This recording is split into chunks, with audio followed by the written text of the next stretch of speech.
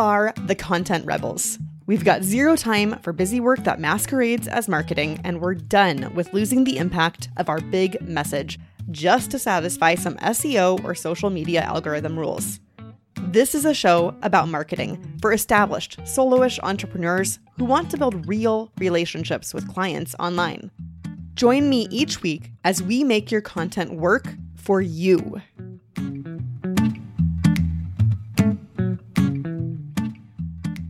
Hey, friends. We're going to be talking about the gap of promotion in this episode. And if that's sounding a little bit like Ira Glass's taste gap, that is intentional. That's kind of where I got the idea. And if you're not familiar with Ira Glass's taste gap, I'm going to paraphrase it probably horribly for you guys. But basically, the taste gap is when your taste outpaces your expertise. You recognize quality work, you have good taste, and you aspire to create good work, but you're not there at a skill level yet, right? Your taste is not equal to your skill. And it makes you reach. It makes you dig in so you can kind of get to the skill level that allows you to reach the taste level you desire. It causes you enough frustration to drive you to refine your abilities. Now, however, unlike the taste gap, which propels you to improve, the promotion gap can be a dangerous place, especially for you as someone who creates content to market your business. What do I mean by that? Well, let's say you've crafted a piece of content and you're proud of it. You've done a good job. You put the work in, you put it out there. If it's long form, you put it out there, in a blog post, a YouTube channel, a podcast episode like this. And maybe you've also distributed it into short form situations on, Reels or TikToks or, a LinkedIn post, whatever it might be, right? But you've put in the work. Now, if you're 90%, and I'm 100% making up that statistic, but if you're 90% of the creators out there, that is the end of the time that you've spent on that content. And that is a problem. If you want to know more about why that's a problem, you need to go listen to my content optimization episode with Zoe Hawkins. I'll link to that in the show notes. But it's a problem because there is a gap of promotion in that case. You are basking in the glow of its completion. It feels good. You get to check off that thing on your task list, right? If you've got the Airtable situation like I'm looking at right now, you get to go ba-boom, ba-boom, and we are done. Let's move on to the next. If you're creating content weekly, you've got more to do. There's never an ending to creating content, even if you're running a really good evergreen system, right?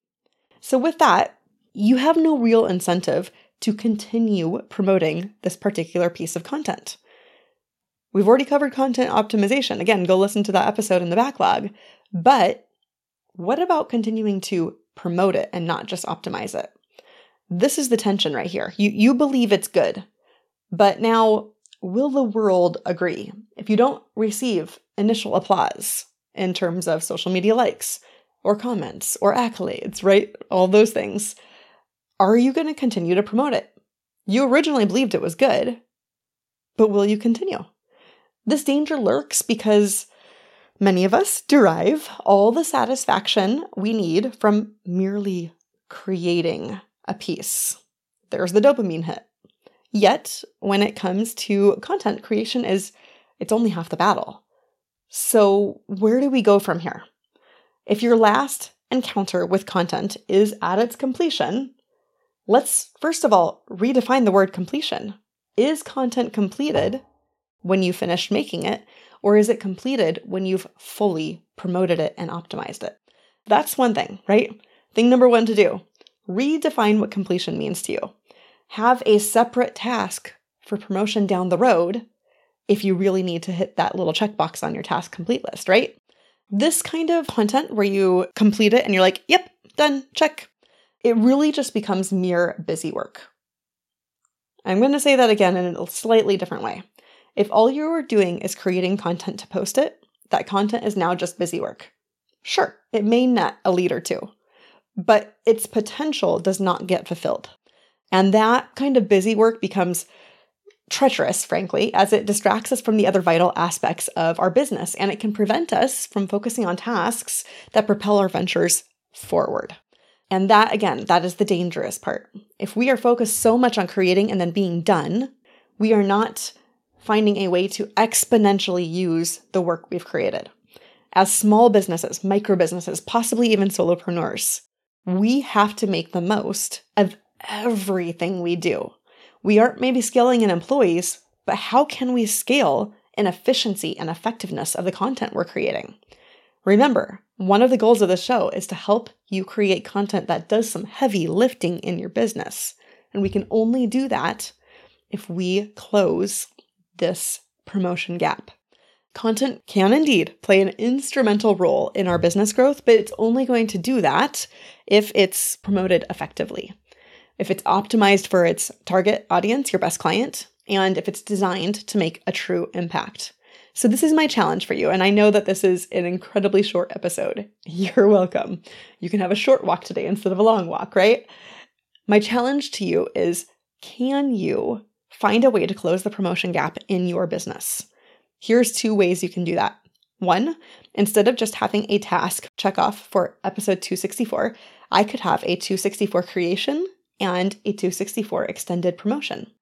Option number 2, have a content database. That content database will show you how many pieces of content are assigned to the original topic. In my case, I have a whole bunch of pieces of content that are going to be stemming from this episode 264 original task, right? And then when I see all those different things, I can check my content dashboard to see which ones were heavy hitters, which ones actually drove some action-taking metrics. Knowing that will allow me to figure out which pieces to promote more heavily to promote this episode more heavily in the future. So those are your 2 options. 1, create multiple tasks. That's a really low lift ask. Anyone can do that. Hop off this episode and go do that in your business right now. Or 2, create a content database and an ROI dashboard so you can measure your content more effectively and make sure that the pieces you continue to promote and push are the ones that are driving the most growth for your business. So those are your 2 options. That is the promotion gap, and that is how we can close the promotion gap so we can scale the effectiveness of the content we create in our business. Keep out of that busy work bucket, if you will. All right, that's the end of that. I just want to remind everyone, after this episode, it will be 2 weeks before we publish again. I am moving to a bi-weekly, as in every other week podcast, so that I can make sure the quality of what I am delivering stays the way it always has been, and also give my life a little more space for this season of life that I am currently in. I can't wait to be with you in 2 weeks. If you found value from this episode, there are 2 things you can do to thank me. The first is share it with a friend. If you enjoyed this episode, you learned something from it, odds are you know somebody who needs to hear this message. I do truly believe that a rising tide lifts all boats. And if you help that friend with something that they need to do, we're going to have less crappy marketers out there, which means less scams, and we get to help more people in those ways that we uniquely are meant to help them. The second thing you can do is leave a rating on whichever podcast app you are listening to the show on right now. Doing that helps me reach more people, getting, again, this same great information out there, and we all make a better, happier, effective, and ethical world as a result. Thanks so much. See you next week.